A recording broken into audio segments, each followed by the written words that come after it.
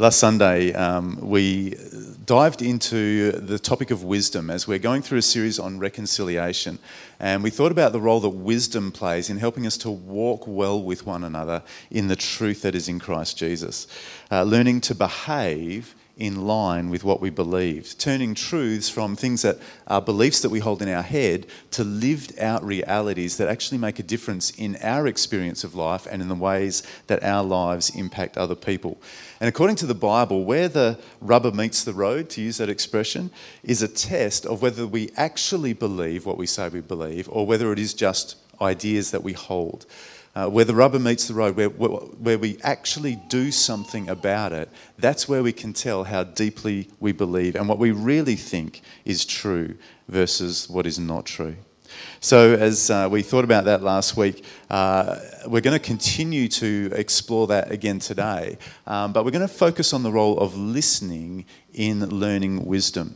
And before we do that, I'd like to show you a video that I came across on Monday of a lady who very powerfully unlocked the power of of listening to help achieve a really good outcome that others were struggling to achieve. So tune in as we watch this video. And Bev, if we could have the front lights off, that would be great too. Thank you.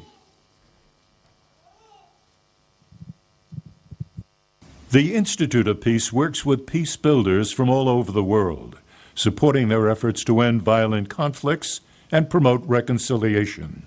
Betty Bagombe came to the Institute from Uganda to better understand the dynamics of conflict in her native country.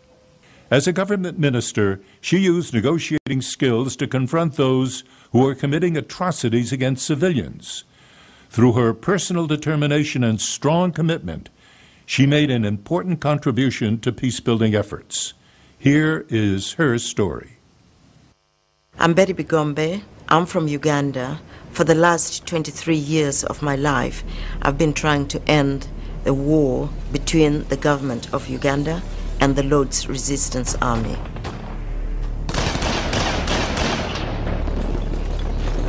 I've seen women raped. I've seen landmines blow up people right ahead of me. I've seen people mutilated. I made up my mind I was going to do everything possible to reach out to the warlords and talk them into a peaceful solution. I went into the jungle knowing very well there were chances of not coming back alive. The leader can decide to kill you, he can decide to mutilate you. But I was determined because I felt that if meeting with the rebels could bring peace, would save lives, it was worthwhile making the commitment. Being a woman at the beginning played against me. The first reaction was, this is a male domain. The rebels, actually one after the other, asked me to leave or else they would kill me. But women are more patient. They're more ready to listen. And so even if I was angry, I knew of the atrocities they were committing. But I had to sit and talk to them in a gentle manner, like a mother.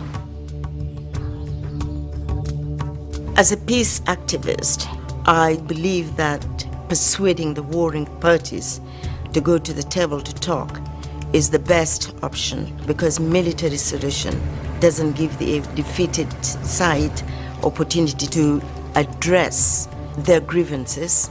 There might be some semblance of peace for a short period of time, but sooner or later, their grievances will emerge. When you bring a political solution to any kind of violent conflict, then all these other underlying causes are addressed, and therefore people can start living together in harmony. Peace is absolutely possible in Uganda. We've gone very far. Although no peace agreement has been signed, the rebels have moved out of northern Uganda. It's just gratifying to see They're building their homes. Schools are being rebuilt. We're taking our lives in our own hands. We're not going to allow war to occur anymore. We will do everything possible to stop it.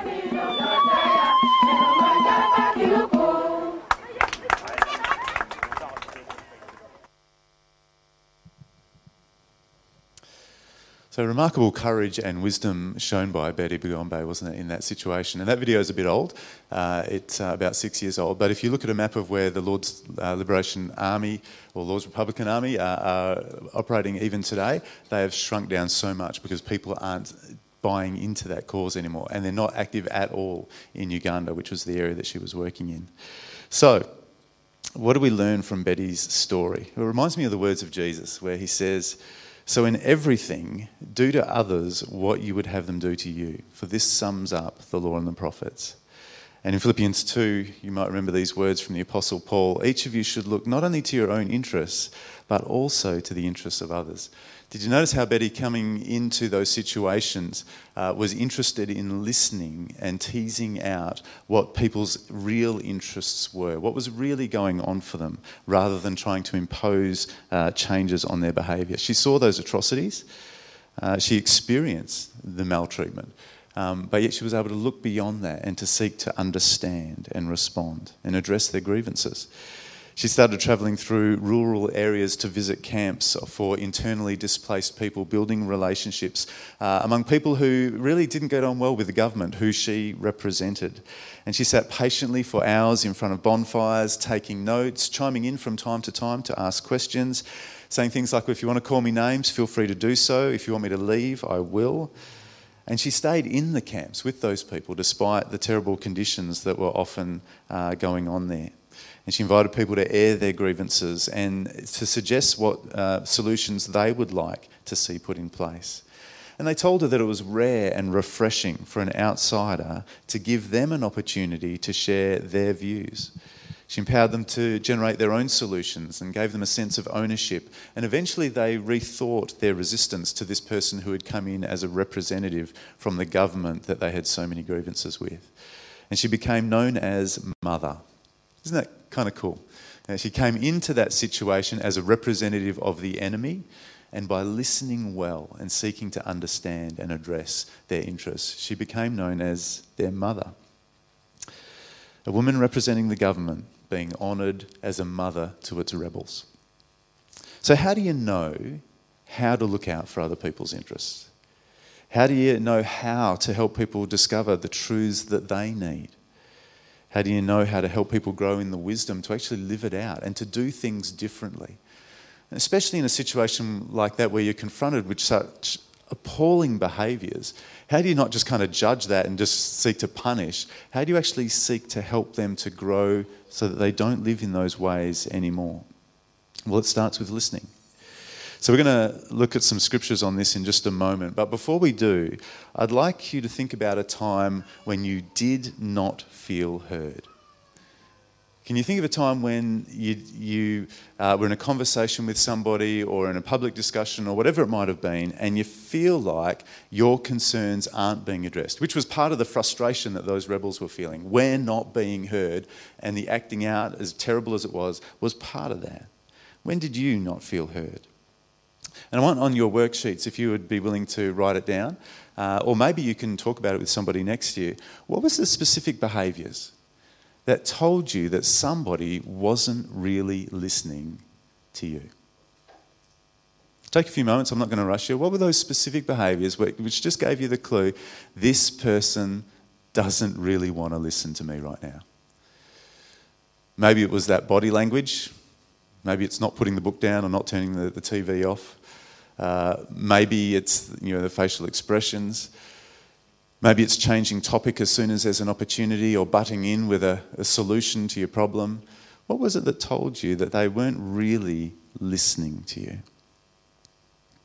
And I guess the question that follows on from that is, how did you feel in that moment? Then how did you feel afterwards? Was it humiliation? Well, obviously I'm not worth listening to. Is it resentment that comes afterwards? What is it that goes on in you when you feel like somebody's not really listening and doesn't care for you enough to listen and understand how you feel and what you think, and what's going on for you, what your circumstances are, and all that kind of stuff. And then what did you do in response? It's interesting to notice that about yourself, isn't it? When you've been in that situation where you weren't being heard, you weren't really being listened to. Some people get more agitated and more determined. I'm going to get my point across. Sometimes people just shut down. They say, oh, what's no point anyway? Sometimes then people go away and then they start to talk about the person who didn't hear them, and so that other people know what a jerk they've been. There's so many ways that we respond. What did you do when you didn't feel heard? And as we think about that, what are the sorts of things that people do that communicate that they're not really listening, and what we feel as a result, and then what we do as a result? It's not a pretty picture, is it? And we wish that we'd never experienced that kind of stuff, but we have. All of us have. And if we're honest, we may even have been that person who exhibited those behaviours and made people feel those sorts of things, and maybe played into some decisions that they made that were unhelpful as a result. So much more positively, let's flip that around. What is it like to feel heard? Have you had those experiences? I really hope you have.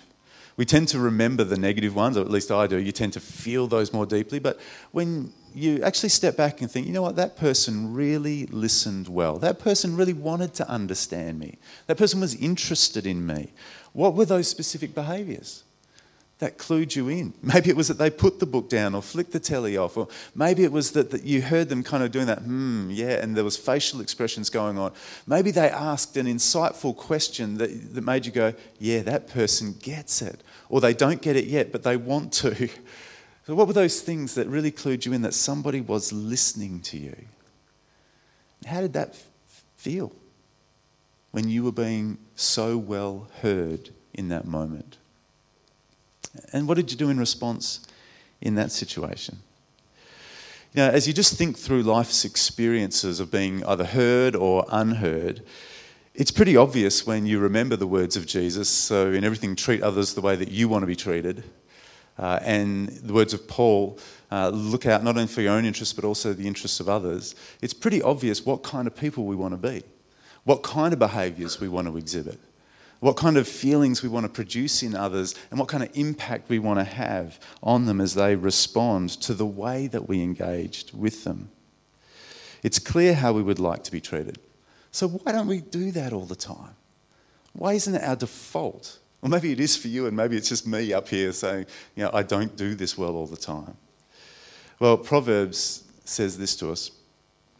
The one who gives an answer before he listens, this is foolishness and a disgrace for him. Better reflected on the fact that so many had gone in and said, this is what you need to do, or let's work out a solution. And the rebels hadn't actually felt heard up until that point. The one who gives an answer before he listens, this is foolishness and a disgrace. And isn't it, as we talked about last week, isn't part of the reason that we do that is because we think we're already wise enough? Hey, I know what you need to do here. Oh yeah, I get it. And we're actually showing our foolishness when we answer before we really listen. As another proverb in the same chapter, in verse 2 says, a fool does not delight in understanding, but only wants to show off his own opinions. This is that moment where I get a little bit red-faced and go, I think I identify with that sometimes. I think I've been in a conversation where I just can't wait to say what I think and have people say, you're right. Have you ever known what that's like? Or I see where somebody's doing something, I just want to let them know you're not doing the right thing. And it would be nice if they said, you're right, but at least everyone else can say, yeah, you were right about that guy. You know, we love to be shown to be right. Sometimes more than we love actually understanding. But it's not only that desire to show off what we know that causes us to be quick to speak and slow to listen, reluctant to listen and understand. There's a few more that I've experienced, and there's so many Bible verses we could go through today, but so that you do get to get out of here before lunchtime, I want to just talk about some of what I've experienced, and hopefully if you know the Bible well, you'll go, yeah, talks about that in a lot of different places. See if you identify to some of these barriers to listening. Impatience. where I'm so conscious of my time that I'm not so conscious of the value of the other person in that moment. I'm valuing my time more than I value them. And maybe it's because you want to get back to watching the footy or getting on with that important job, but something has become more important than really understanding the other person. This is a big one for me, a mental comparison, where I remember the last time this issue came up, or a conversation I had with somebody else who was similar, or when I saw that thing happening in another situation, and you think that you already know because of something similar that's happened before. You bring the past into the present. So rather than really listening to understand what's going on right now, you think, oh yeah, I've had this conversation with somebody else before. Oh, I know why people do that. Or I've heard that argument. Rather than just slowing down and listening. Defensiveness. Oof. Sometimes if you feel like you're being attacked, do you know what it's like to have the adrenaline pumping and the heart rate increases, and you've just got to defend yourself more than you can just slow down and how well do I actually understand what they're saying to me? And maybe you're feeling defensive about yourself, or maybe it's somebody that you love, and you feel like defending them is more important than understanding what's really going on in the situation. We all felt that urgency sometimes. And this next one is really interesting, that inability to empathise. Sometimes somebody's experience is just so different to mine that I'm having trouble actually grasping what they're trying to say and how they're really feeling and all that I need to understand if I'm going to engage in a loving and truthful way. Or maybe it's that I'm so distracted by what's going on in my world and what I'm feeling that the ability to put that to the side so I can really tune in. What's this person really trying to say? What are they feeling in this moment? And how can I love them well? Sometimes it's hard to do that. And you might think of a whole bunch of more reasons that you struggle to listen sometimes, but I know that there's 4, as well as that one out of Proverbs, which makes 5. I identify with all of those. But there's not just internal things that make it hard to listen to people really well. There's the obvious kind of external barriers as well. Like sometimes you're just in a noisy place and trying to listen to somebody well, it's just hard in that moment. And sometimes you are legitimately busy, and so you just don't have time to slow down and to listen to somebody and to care for them in that moment. And sometimes there are physical issues in how well you hear or how well somebody is able to express themselves, and they happen for all kinds of reasons. Sometimes they're developmental reasons. I love helping little kids, and you might remember this as an example of Jesus. I love to make sure little kids know that as a trusted adult in their community, that I want to nurture them and care about them. I'm interested in them. So I like to take the time and get down on their level and be interested in what they're doing. Kids don't always speak that clearly, do they, when they're learning how to speak? And sometimes I feel really bad. It's like, I want to be able to respond to what you just said, but I've got no idea what that was. And that's just a simple external barrier. You just can't quite understand what's going on as much as you would like to. There are different access and those different developmental stages and different languages which we naturally speak, and we're all learning how to communicate really well. Sometimes there are those external barriers as well. And I don't want to let either internal or external factors prevent me from doing what Jesus models, what the Bible commands, and what Betty's experience shows to be so powerful, and really listen to people. I want to know how to pursue the better way that the Bible has for us. So there's another proverb that I want to live out. Doesn't matter what's going on internally, doesn't matter what's going on externally. There's a proverb that I think all people benefit from when they put it into practice in their lives. Proverbs 20 verse 5 says this: "Counsel in a person's heart is deep water, but a person of understanding draws us out." Doesn't matter what's going on in a person's life or how badly they're acting out. You want to know what's actually going on inside. What is it that's driving that? How can we help people understand what they really believe and what they really feel and what their attitudes are really like and all of that kind of stuff so that God can speak His truth into their hearts? The word translated counsel here can mean a person's motives, their plans, their thought processes, their attitudes, their beliefs. It's all of that stuff that is going on inside us.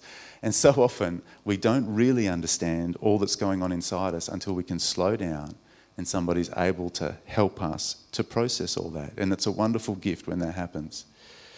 As we've been thinking about over the last month, biblical reconciliation happens when we come to agreement in the truth. It's not just about agreeing with each other. It's not just about being similar in what we want to do and how we want to do it. It's actually coming together in the truth that is in Jesus. That's where you have true reconciliation. It's being in right relationship with God and with people. And whenever our lives line up with God's truth, and sometimes it happens in ways we don't even know and don't acknowledge, but when we are living out what God says is true, then we and others are blessed. That's why Romans 12 urges us, don't conform any longer to the pattern of this world. Be transformed by the renewing of your minds so that you can test and approve what God's will is. His good, His pleasing, His perfect will. As you allow God to teach you what is true and live that out, you discover His ways are always good. They are the best ways for us and everyone else. So when you agree with people in ways that disagree with God, you are not winning. When you join with people in things that don't line up with God's good plans, you are not winning. That might feel like you're together, but you're heading in a destructive direction, and eventually it will tear you apart. But it's when we come together in God's ways, that's real reconciliation. And last week, as we thought about what is it like to be able to grow in that together, how do we grow in wisdom of living according to God's truth? We looked at 4 things. That in the very beginning of the book of Proverbs, it says we're going to speak these things and help us to grow. And there's an invitation to join in that community. And the very last one there seems weird if you've watched Batman movies. How do riddles help people? If you've read Lord of the Rings or whatever, and riddles, how are they helping people to be wise? Isn't that just trying to stump somebody? No, riddles in the way that it's used in the Bible is it's helping people to kind of sit back and go, oh, not sure, I'll have to think about that more deeply. And it's doing exactly what Proverbs 20 talks about. It's drawing out those deep waters. What do I really think? What do I really believe is true? What does God actually say? It's to pause and uncover things that had been hidden. That's what that is all about. It's about asking really great questions. So today we're going to think about what is it that's going to help us to ask really great questions that then allows us to listen well to people and to journey together into God's truth. See, in any given situation and on any given topic you might be discussing, there's always 4 things that can be going on. And it doesn't matter if you are having a great time with somebody or whether you're involved in a conflict with somebody or whether you're debating something with somebody, whatever is going on, whenever you have community of 2 or more people, these 4 things are always true. Either you could both be right, doing the right thing or thinking the right thing or saying the right thing. You could both be on the same page and you could be A-OK, and that's great. Or I could be right and you could be wrong, which is, the other half of the time. So, not really. Sometimes I might see things that others don't see. Or sometimes I might be doing things that are right where others might be doing things that are wrong. That can happen sometimes.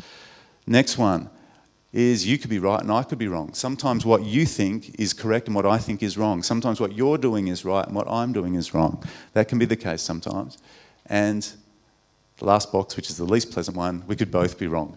Both what we're thinking and how we're doing things, we could both be wrong at the same time. And that's kind of obvious when you know your theology and when you know the story of the Bible from the very beginning. We're all made in the image of God. All of us reflect His goodness somehow. That's part of being human. You can't get away from that. You can't undesign us in the image of God. Every single human being has stuff that they know and believe which is right and stuff that they do which is good. It's part of the stamp of the Creator. And if you say that that's not true about somebody, you're saying the designer wasn't very good. That's a stupid thing to say. Don't say that. It's offensive to people and it's offensive to God. Recognise every person is made in God's image. Every person bears His stamp. So we recognise that in people, but we also recognise that the fall affects us all.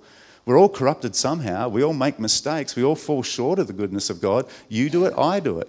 And that means that all of these things need to be true all the time. Sometimes the areas that we are reflecting God's image overlap. Brilliant, we're both right. Sometimes the areas where we're stuffing up overlap and we're both wrong. And then the rest of the time, well, it'll be one of us who's doing right and one who's doing wrong. One who knows right, one who knows wrong. That's just common sense. It's the logical outworking of biblical anthropology, what the Bible says about people. But the reason I take the time to point that out is when you stop and think that and remember that that's true, it can help you to frame good questions that will enable you to make the most out of each of those situations. So for example, let's start with my favourite box, we're both right. When you agree with someone, and especially when you agree on things that really matter to both of you, how does that feel? It's encouraging, it's affirming, it's reassuring, it helps you to feel close to somebody. You know, when you discover something that you have in common with somebody, it's like there's a bond that forms, right? Affirming things we both believe and value is great for our relationship. Now, let's just say that you're having a disagreement with somebody. Don't you find that sometimes everything can revolve around that disagreement?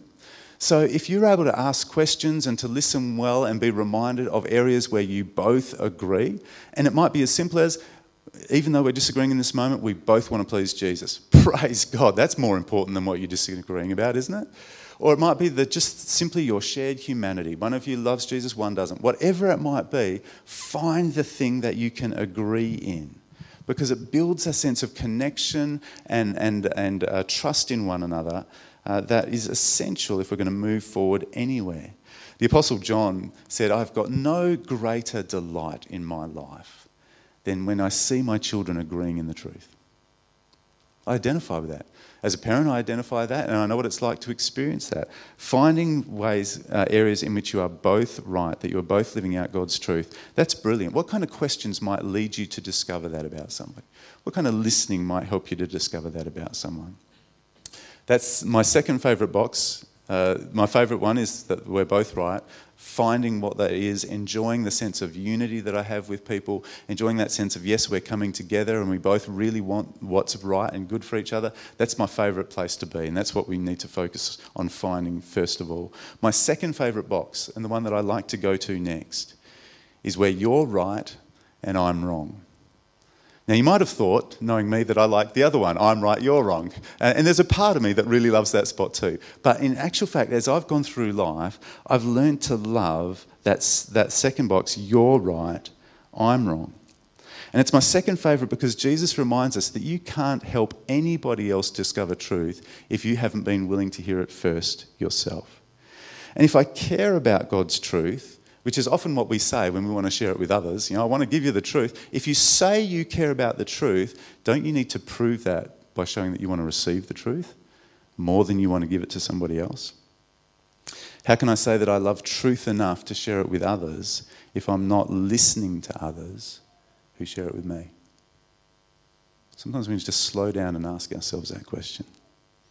And if I believe God's truth is really good, the pain of being shown to be wrong is nowhere near as bad as the pain of actually being wrong and living in ways that don't line up with God's good, pleasing, and perfect will.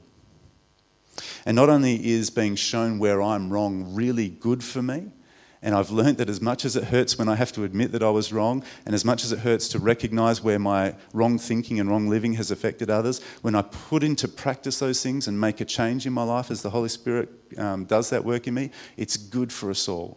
So I learned to value being corrected in that way. Not only is that really good for me and for those that my life impacts, what does it do in my relationship with others when they see that that's actually what I care most about?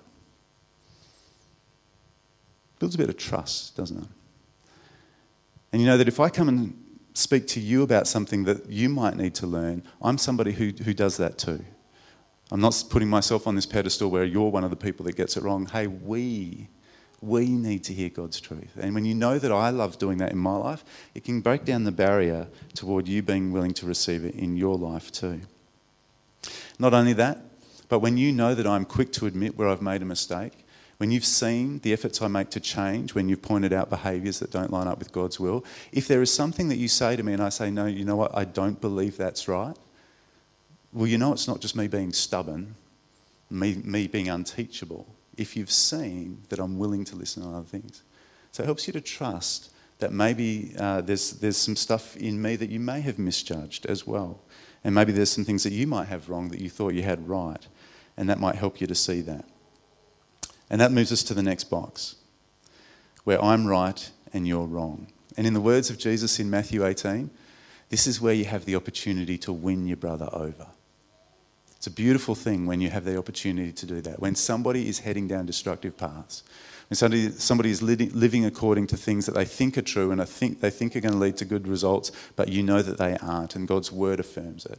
And God's Spirit has kind of challenged you to help them to not continue down that way. When you have the chance to win them over, what a gift it is to that person. Notice Jesus doesn't talk about winning the argument. It's not about winning the fight. Just like Betty saw, hey, winning the war isn't the point here, because those resentments are just going to continue for generation after generation. What we want to do is win the person, win the heart. Winning arguments is pointless. Winning people is godly. You know, when you get to a situation where somebody is in the wrong and you've been able to see that and you want to address that with them, you want to get to the end where they are thankful for the correction, not resentful. Completely changes the way that you engage, the sorts of questions that you ask, the sorts of listening that you engage in when you're wanting to help people discover things in their life, some of those deep waters that need to be exposed and brought out into the light so that they can change. Now, those ones, there's so many tools in the Bible about how you can ask wise questions and how you can listen well. The last one is by far the most dangerous. Have you ever been in a situation where you're in a conflict and you realise that actually you guys are both doing the wrong thing right now? Ever been there? Ever been in an argument and you're kind of going around in circles and you eventually get to the conclusion, I don't think either of us have got this right. I think that's quite normal as well. And it's inevitable that sometimes you will both be wrong. And as long as you notice that and are prepared to listen to God and to seek wise counsel from those who might be seeing things more truly and those who are living in a way which is good according to God's plan, then you can do something about that. It's not a problem. The danger with that last box is when you're both wrong and you think you're both right. It is the most toxic condition to be in as a community. And sadly, it's really, really common. When you've got two or more people who are both wrong but don't realise it, who think that they're both right, sometimes that's coming out of something called groupthink, where because we are in the same group with each other and because we maybe trust each other, like each other, or just don't want to be on the outer, we'll tend to go along with things rather than asking good questions and thinking critically about what our group is doing and what we are saying. And that sort of thing fails to take into account the fact that no one gets it right all the time. No matter how much you respect the people in your group, no matter how much you might revere that author or preacher or leader or celebrity or whoever you're looking at, they will make mistakes. And sometimes the mistakes they're making are also the mistakes you're making because you have a lot in common with this person. It's why you respect them so much. It's why you're in a group together. And you've got to be attuned to that. I remember being part of a group in a conference and I loved it so much. I was so blessed by it.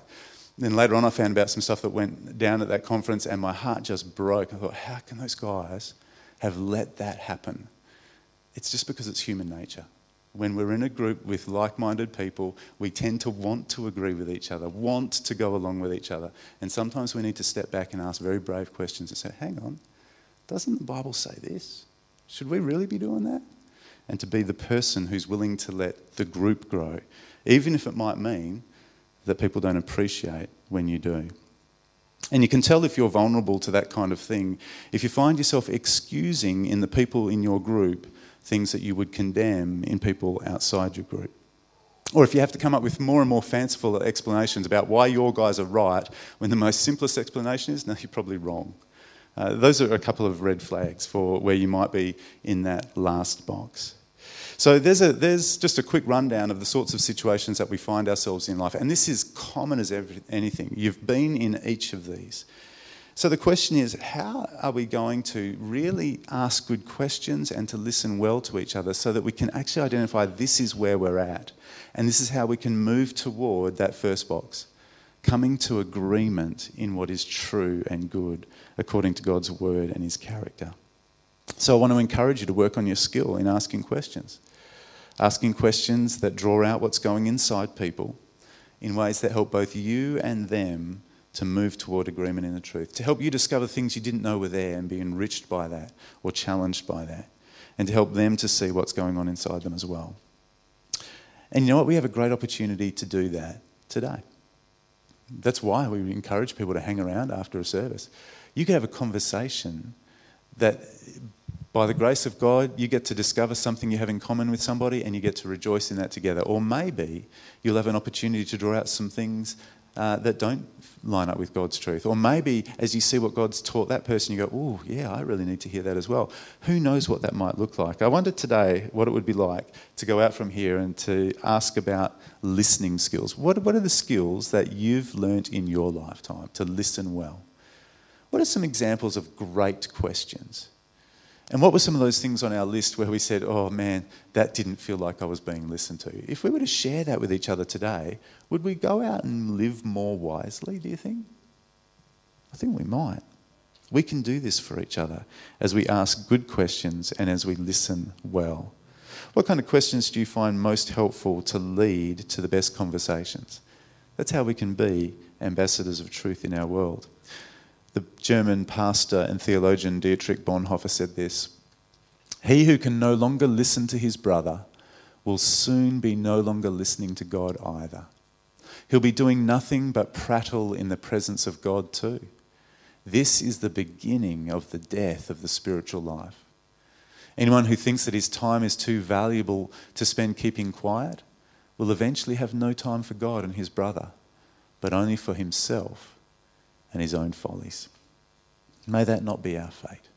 May we grow together as we listen well to one another, to deeper agreement in the truth. Let's pray. God, thank you for the chance that we've had to think on this theme of reconciliation. What is it like to see the work of Jesus on the cross fulfilled in us? He took away the things that separated us from you and from one another. He bore the judgment that we deserve. And he freed us to live according to your truth, to live reconciled to you and to one another, and to be ambassadors of your truth to the world around us. So God, would you help us to pursue that by living wisely and by listening to one another in ways that help each other to do that? Lord, would you give us the wisdom to learn what kinds of questions actually help people uncover the stuff that's going on inside and lay it open before your word and to discuss it with people who love them? And what sort of questions actually just get people to clam up? What sort of behaviours cause people to shut themselves away? Lord, I pray that you would help us to be a community that listens well. And as we do that, may we grow closer to one another and closer to you. And may we be the kind of people who, like Betty, as the video at the beginning of our time together showed, actually see great outcomes achieved in the world because of the transforming power of listening well. Amen.